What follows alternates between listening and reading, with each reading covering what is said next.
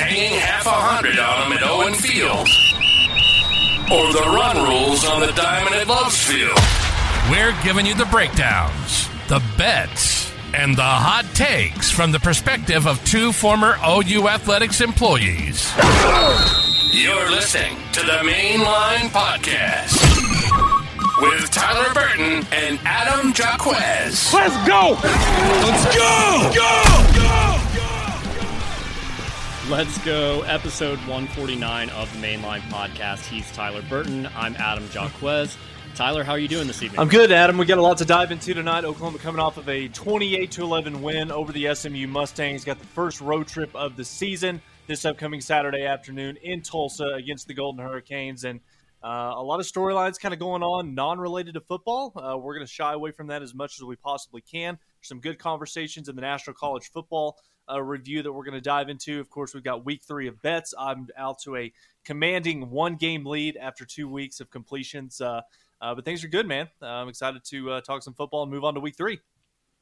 Let's dive into it. And I think probably the best way to start with SMU is probably to do what we're calling our walk the plank or hoist the Jolly Roger segment, the stock up, stock down. And I think that will help guide our conversation. So this segment brought to you by CrimsonCaptain.com, one of the best sites out there for Sooner news, for recruiting intel, for game and film breakdowns. In fact, there's even a free article out there right now specifically about some of the changes in defense this year compared to last year. So check out the CrimsonCaptain.com. You won't be disappointed there. Let's go ahead and start off here with some positives. Who's hoisting the Jolly Roger for you this week, Tyler? It's got to be Danny Stutzman, Adam. Arguably played his most complete game in an Oklahoma uniform. He is the true definition, it kind of feels like, of a elite Brent Venables linebacker, coming into his second season in this scheme. 17 tackles on the night, 2.5 tackles for loss, 1 sack, 1 fumble recovery, and 1 towed car. So fantastic performance for Danny Stutzman. We'll see what we can do about keeping that guy's car in the parking lot just across the street from the stadium. But you've got to like what you're seeing from Danny Stutzman, the growth that this kid. It's clear as night and day where Danny is right now in week 2 compared to a year ago as we were going into the Nebraska game up in Lincoln. You've really got to like the makeup overall of this Oklahoma linebacker room led by the general that is Danny Stutzman. So fantastic play from 28. Excited to see him, build on his performance going into Tulsa this upcoming weekend. Yeah, I'm going on the defensive side of the ball as well for my hoisting the Jolly Roger. I'm going specifically with competitive depth here because we heard that buzzword all during the offseason, during fall camp specifically, and it was kind of like, oh man, I wonder if this is going to come back to kind of bite us in the butt a little bit. But it's turned out to actually be really well, and I think probably the best example that I can say that we saw against SMU was the way that the performance didn't dip throughout the entire game from this defense, from start to finish to Justin Harrington's game-sealing interception. We actually had the opportunity to write about this on CrimsonCaptain.com. We had an article that posted yesterday, so check that out. But specifically, like this defense, no matter what SMU threw at them, no matter what quarter it was, no matter who was in the game, we saw tons of backups. We saw Kip Lewis. We saw Kobe McKenzie contribute a lot. We saw Justin Harrington and Peyton Bowen continue to contribute. We saw Kenai Walker come in and contribute. We just saw guys all across the board at second string, third string, so on and so forth.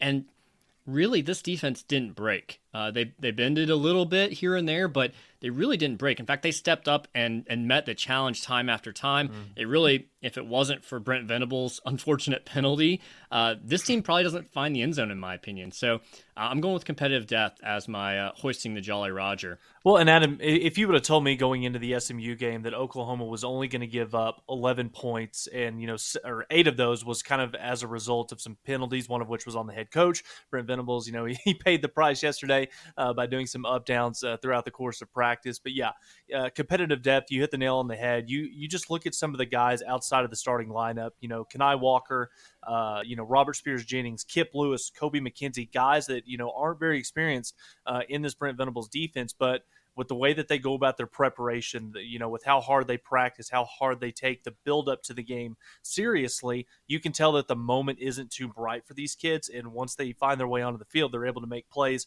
to where you can tell that there's really not much of a drop off from 1 to 2 as we could go up and down this depth chart for Oklahoma. But yeah, I thought that the defense played extremely well. And again, you give up 11 points over the course of the first 2 games. You stop the run. Defensive line, we can touch on that here in just a little bit. I'm probably a little bit more concerned than normal here as we sit here 2 weeks throughout the regular season. But yeah, no doubt about it. Danny Sussman played fantastic in the competitive depth position 1 through 11 is doing wonders in this Ted Roof defense. Yeah, next up, we got to go for our walk the plank, kind of the stock down. I'll lead this one off. I'm going to go with the offensive line here, and specifically the people, and maybe myself included in this group, that said, hey, this might be the best offensive line that we've seen since that 2018 group that led the way for Kyler Murray and Kennedy Brooks. And we're just not seeing that right now. And honestly, the running backs are not helping them look better, because I don't think that they're seeing the holes or seeing the cutback lanes to make this offensive line look even better. But just the mere fact that Savion Byrd is being pulled because he's kind of playing lazy in some scenarios. He whiffed. But he whiffs, but then he comes back in the fourth quarter. I think this was something, again, that Crimson Captain highlighted on his Twitter feed, so he's giving some of that away for free. But the effort that he comes back with later in the game, and it's like, man, why can't we just get consistency out of that guy? Because we need him to be. We need him to be consistent. We need the best 5 players on the field, and I feel like we can't count on that right now. So that does have me pretty concerned, and we've talked about this in years and years past. We're on season 4 of doing the Mainline podcast, but I'm tired of Bill Beanball's team, his unit, essentially taking 5-6 games to figure it out. Like, I guess it's fine this year. Like, we're really not playing too many tough teams before Texas, but that's frustrating. Yeah, absolutely. And I mean, for this Oklahoma offense, especially the running backs, truly reach its level of potential, you got to have just above average offensive line play across the board, 1 through 5. And I don't feel like we're getting that consistently throughout the first couple of weeks of the season, especially on Saturday night against SMU. Like you alluded to, Troy Everett got a majority of the reps at left guard over Savion Byrd. I think it was close to 20 more snaps he had compared to Savion. But I think for me, Adam, and I'm going to kind of fall in line with you on this in terms of, my stock down on this, who's walking the plank. I'm going to go with Jeff Lebby in this offense. Not Jeff Lebby because of the off-the-field issues that happened at the conclusion of the game on Saturday. Or was it on the field? Or on the field. But Jeff Lebby's game plan and play calling, in my opinion, was god-awful on Saturday night. Run the ball or throw a slant. That's pretty much all that we saw from this Oklahoma offense on Saturday night. The lack of creativity for me is the biggest concern, and this, Adam, is kind of really a pattern that we're seeing through the first 14, 15 games with Jeff Lebby as the offensive coordinator. If not for an incredible play by Jalil Farouk in the fourth quarter, I think OU risked losing this ball game in the final 3 minutes against SMU. Of all teams, I know that they've got some dudes, especially at the skill talent. They've got a couple really good, nice players up front on the defensive line, but it's SMU for crying out loud. So, again, I'm not really sure what the game plan was in this. He acknowledged it in the postgame, talking about how conservative he was, how, he made some mistakes. The play calling was atrocious. You go back and you look at PFF's snap count, Adam. Just go back and just go look at this real quick. Especially coming off of a performance where you put up 70-plus points. You got big games from Nick Anderson, big performances from Gavin Freeman, from Jaden Gibson. You go look at the snap count against SMU. Gavin Sawchuk had 3. Javante Barnes had 6. Jaden Gibson, 6. Freeman, 12. Nick Anderson, 16. And the biggest stain of them all, Jaquez Petaway played 0 snaps on Saturday, coming off of a game where he led the team in receptions. Now, again, I know that the game plan changes a little bit, but with what this Oklahoma team does offensively, with the offensive line continuing to gel, trying to find themselves the running back room, trying to find the guy as they're getting, Gavin Sawchuk back from injury, as Javante Barnes tries to find his footing, no pun intended. You've got to utilize your playmakers out on the perimeter. And this is just something that I think is going to continue to plague Oklahoma until Jeff Lebby truly takes the handcuffs off of Dylan Gabriel in this Oklahoma offense and gets him operating, not just at a fast pace, but high efficiency, making plays down the field, being a little bit more creative in your play calling. I would like to see more Petaway, but I think we also have to remember that almost all of his receptions against Arkansas State were pretty much bubble screens or little like flat passes off of play action. So it really wasn't downfield passing, and that's, I think, easy for people to look at the stat line of Petaway or Jackson Arnold, who went 11 for 11, and go, oh, wow, it was amazing. It was perfect. Well, it's like they were all bubble screens. Like, you should complete all of those. You shouldn't have any problems with that. If you do, then we got major problems there. So I feel like the stats are deceiving from that Arkansas State game, specifically on those two players. So, yes, I would like to see more Petaway. I'm not sure that he's the answer there, but you also think about, like you mentioned, it was slants only in the passing game, really. So we could have had more wide receiver screens. I don't know if there was maybe a concern about most of those are going to go to Drake Stoops, and we don't want to put him in as many positions with an injury potentially. I don't know. Same thing with running backs. Like, I don't think saving Gavin Sawchuk and Javonte Barnes for conference play is like, I don't think that's a strategy. You don't want those guys getting revved up as they're playing Iowa State for the first time. You want them ready to go. I don't think there's any reason to save those guys. So yeah, it's questionable. And I think, that's something we'll look for a lot with, this matchup against Tulsa is like, hey, let's just loosen up a little bit. Let's play the game the way we should with our full arsenal, with our full playbook. You're going to have some wrinkles for Texas, but like, just cut the cuteness, I guess, on that end. Well, and I think that's, you look at what Texas did in Tuscaloosa on Saturday night, take it down Alabama the way that they did, and then you go back and you rewatch Oklahoma's performance against SMU.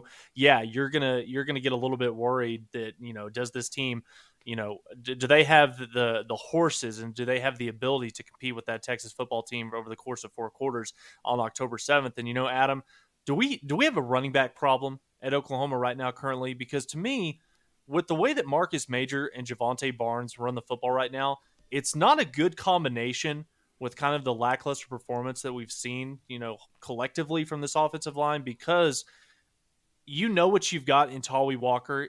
He's gonna run you over. He's gonna get you those 2, 3, 4 yards. But a big play for Tawee Walker is getting 15 or 18 yards. He's not going to have the ability to take it to the house on any given carry like you would possibly see from a Gavin Sawchuk. And I know that we're slowly nursing him back to health, but just watching the way that Marcus Major and Javonte Barnes, the inability to make guys miss or be shifty enough to make plays in between the tackles, that I'm not really too confident right now in this running back position.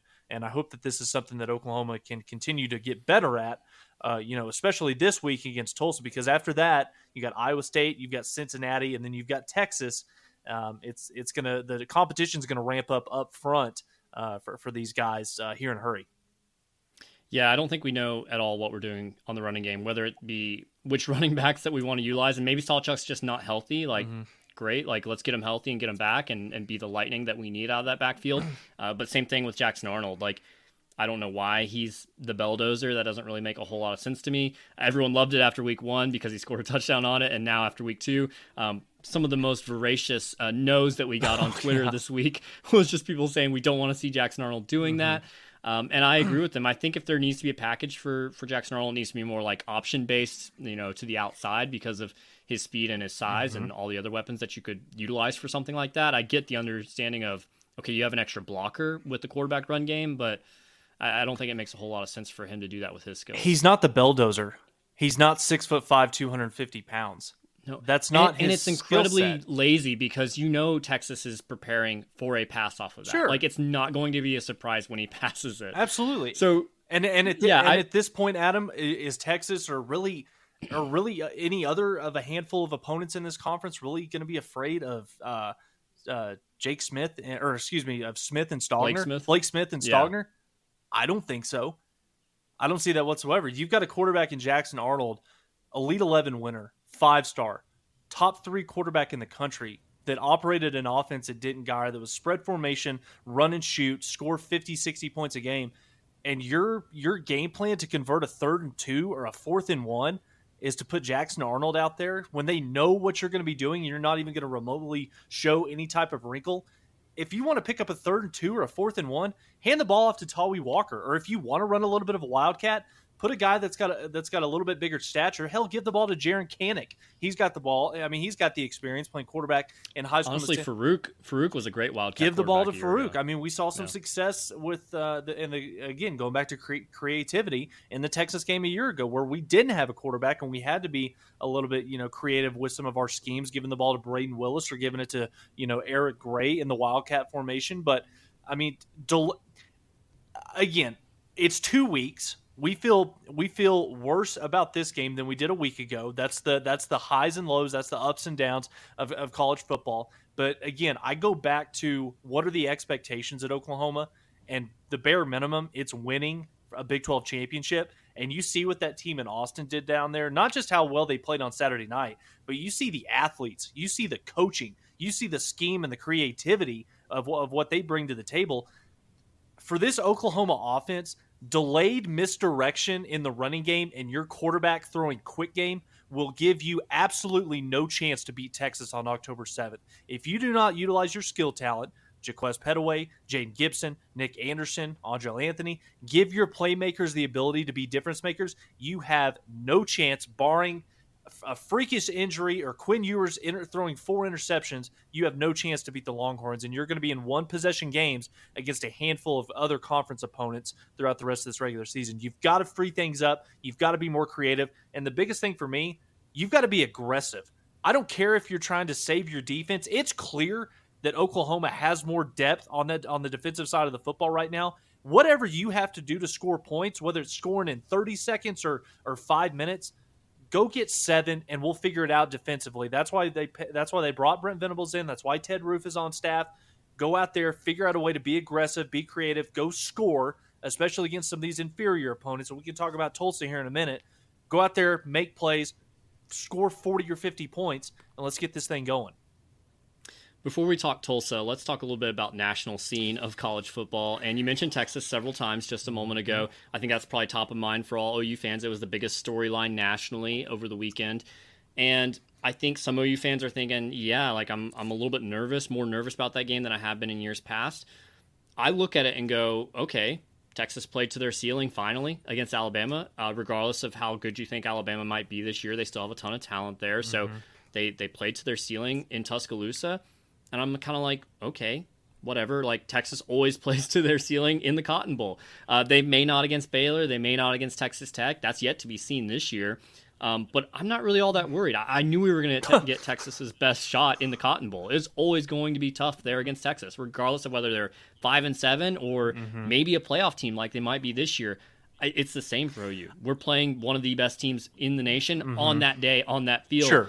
And what happens the rest of the year might be different, but And when it comes to that rivalry, anything can happen on any given second Saturday in October. And I get what you're saying. It's not, for me, when you look at Texas, it's not so much the fact that they went down to Tuscaloosa and beat them by 10 points. I think it was Nick Saban's ninth loss. Is during his time in Tuscaloosa.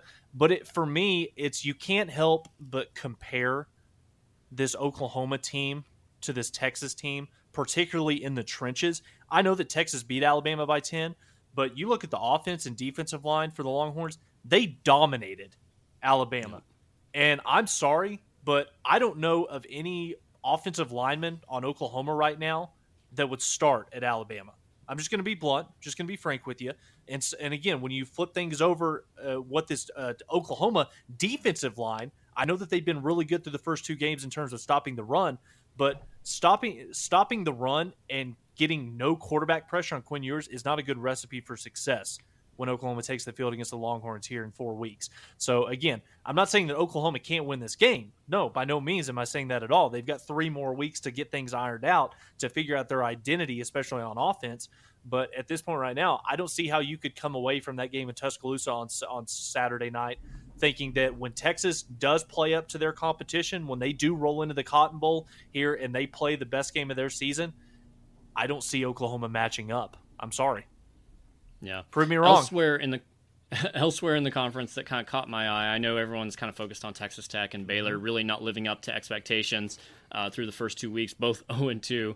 But for me, I think it's the Kansas schools. Kansas, I was very impressed with against Illinois. They look speedy. They look fast. I think that's going to be a difficult game. I was not as high on the Jayhawks coming into the year, but man, they look fast. They look like a team that's really going to stretch the defense, regardless of how improved OU might be this year. And then Kansas State, I know people will say they may not have played anybody. Troy's a very good team out of the Sun Belt. And really, that game was never in doubt for the Wildcats. So I think they're looking impressive, and they're looking very strong. I think we're blessed that they're not on our schedule right now. So we'll see maybe if OU is able to match up with them in Arlington.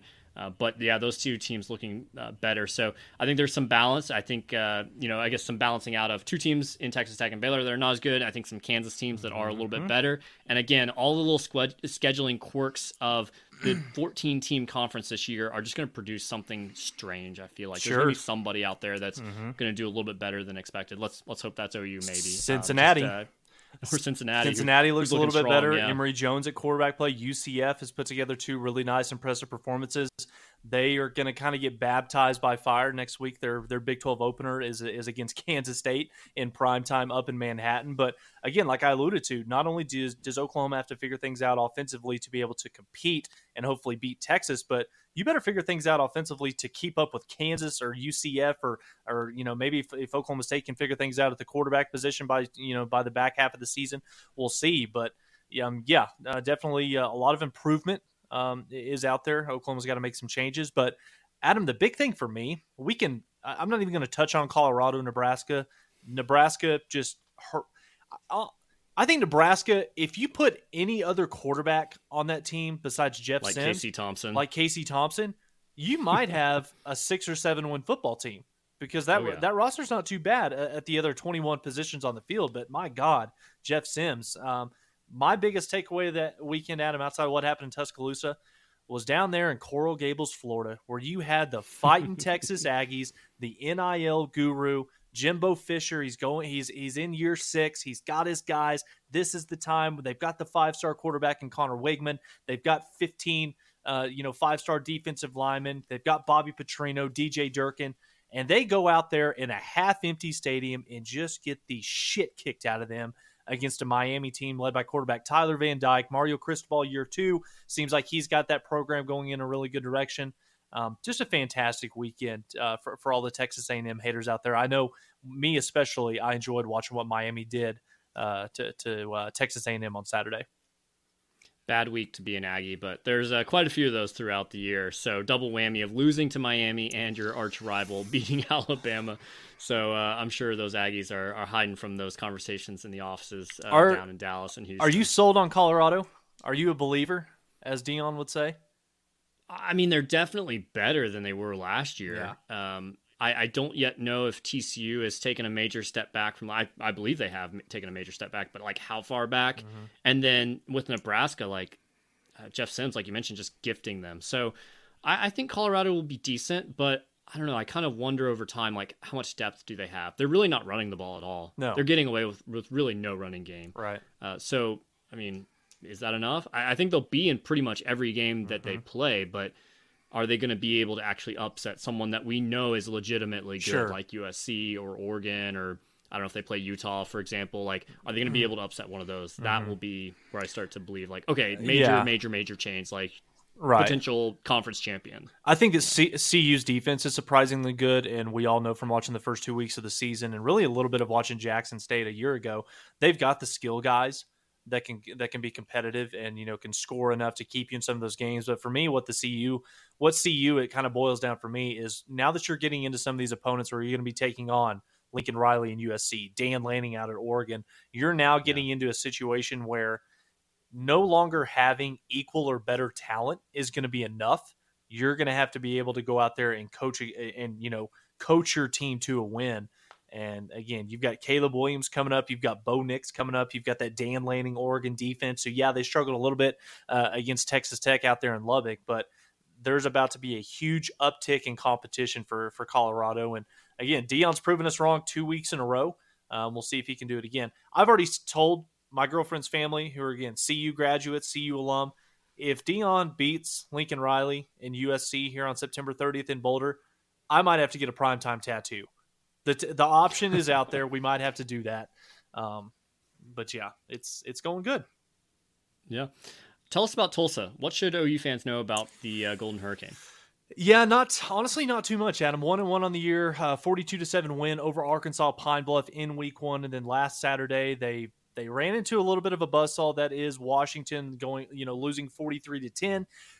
As far as personnel goes, really, Adam, there's not too much on this Tulsa roster that would scare me if I'm an Oklahoma fan. It's really kind of like what we've seen the last couple of weeks. It's really on OU to play their brand of football, to take it to the opponent, and only Oklahoma can beat themselves on Saturday. Braylon Braxton, he's pegged right now as quarterback 1. It seems like he's dealing with a little bit of a hand injury right now. His status for the game on Saturday is probably a little bit better than 50-50.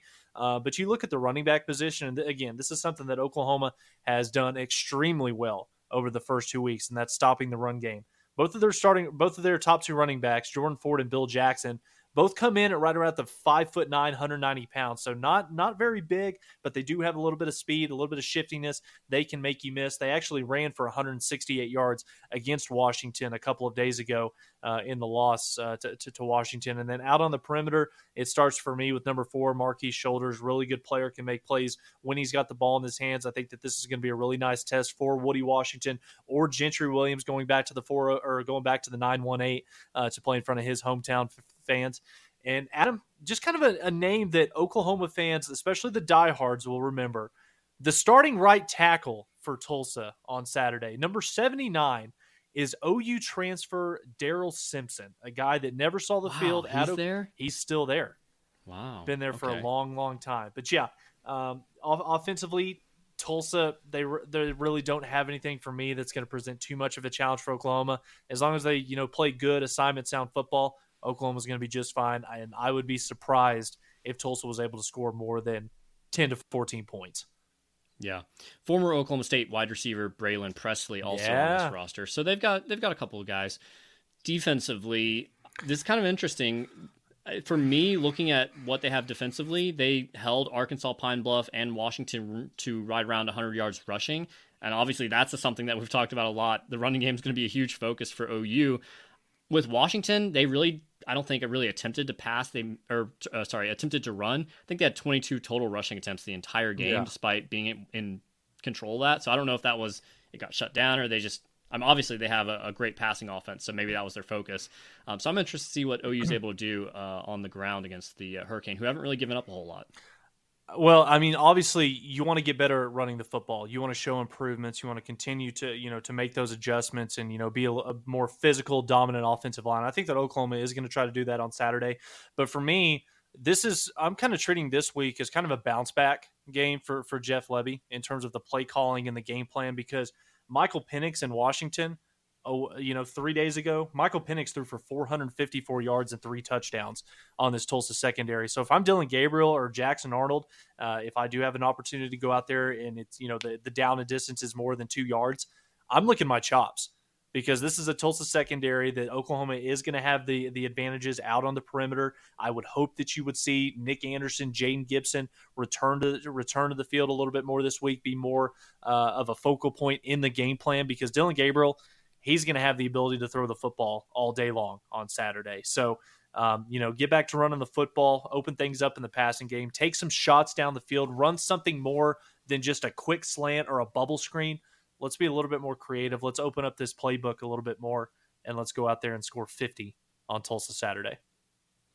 We will wrap the show up with our score predictions for OU versus Tulsa, but before we jump to that, I think it's time to get into our bets. And as you alluded to earlier, you have a 1-game lead on me. I went under 500 this week, so I'm at 500 even for the year, 5-5. You're ahead of me at 6-4. Mm-hmm. So you being in first place will give you the chance to give us your first pick. Yeah, I'm kind of kicking myself. Had the opportunity to have a 4-1 week. I've spent the last 4 months on this podcast telling everybody that I felt really, really good about Texas beating Alabama, and then just I don't know, maybe it's the Nick Saban factor, but game week made the switch, took Alabama the points, suffering because of that. Pick number 1 for me, Adam. I'm going up to SEC country, the future home potentially of 5-star defensive end Williams Nwaneri. Kansas State traveling, getting 4.5 points against the Tigers of Missouri. Kansas State absolutely embarrassed Missouri a year ago in Manhattan. I've seen a little bit of Missouri tape. They're they're just not a good football team all the way around. I know they've got Luther Burden. He's been really good the last couple of weeks, but I'm pretty sure they only won by 4 points on Saturday against pretty much a Division I, Level 2 type squad. So Kansas State is a whole different animal. Will Howard, that offensive line, I think that they're going to go up to Missouri and win by at least 5 on Saturday. My number one, I'm going back to the well here. Liberty -3.5 at Buffalo. Buffalo actually lost to Fordham at home last week. I know they played Wisconsin a little bit tough, but I think we're starting to see that Wisconsin wasn't as good as we maybe thought. So I'm going with Liberty. Picked off a lot of passes so far through 2 games, and Caden Salter looking like a really dynamic playmaker. I know this is on the road, but give me the Flames to cover the 3.5. I like it. Pick number 2 for me, going back out to the SEC, Georgia welcoming in South Carolina and Shane Beamer. Pray that the chain crew is not eating a hot dog during the game. They can get the chain set so that way Spencer Rattler and that Gamecock offense have no excuses whatsoever. Did you see that clip, by the way? No, what are you talking about? During the post-game press conference, I think it was a week ago, Shane Beamer went on this huge rant about basically kind of blaming a lot of different factors why his team played the way that they did. And one of the reasons that he brought up was the chain gang wasn't on top of their game, and they were eating a hot dog during the game instead of, actually getting things set for everybody. But that's neither here nor there. Georgia's favored by 27.5.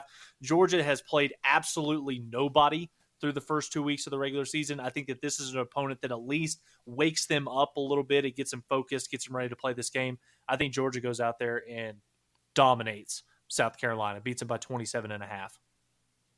A very similar line for my number 2. I'm taking Western Michigan and the Broncos plus 28.5 at Iowa. I'm not sure if the Hawkeyes can even score 28 points.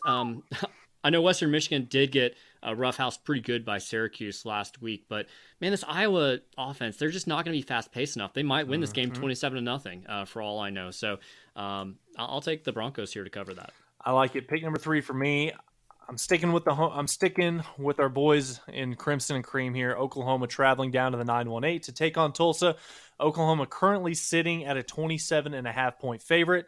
I know I don't ever bet Oklahoma. I try not to, but for me, I like this one. Tulsa, to me, does not present anything defensively that should give Oklahoma problems. This defense continues to improve. I think that they will take another step this upcoming weekend.